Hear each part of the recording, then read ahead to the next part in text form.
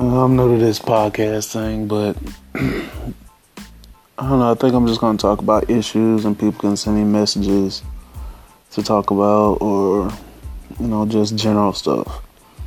A lot of people don't understand the things that people go through on a day-to-day basis. It's just bullshit after bullshit, feeling like you're stuck in a rut, basically.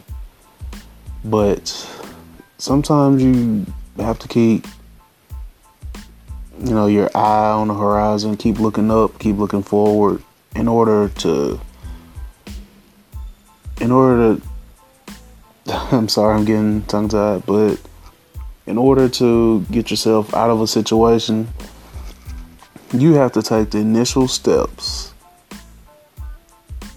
to move yourself out of the situation. You can't depend or rely or put pressure on your significant other on getting you out of the situation.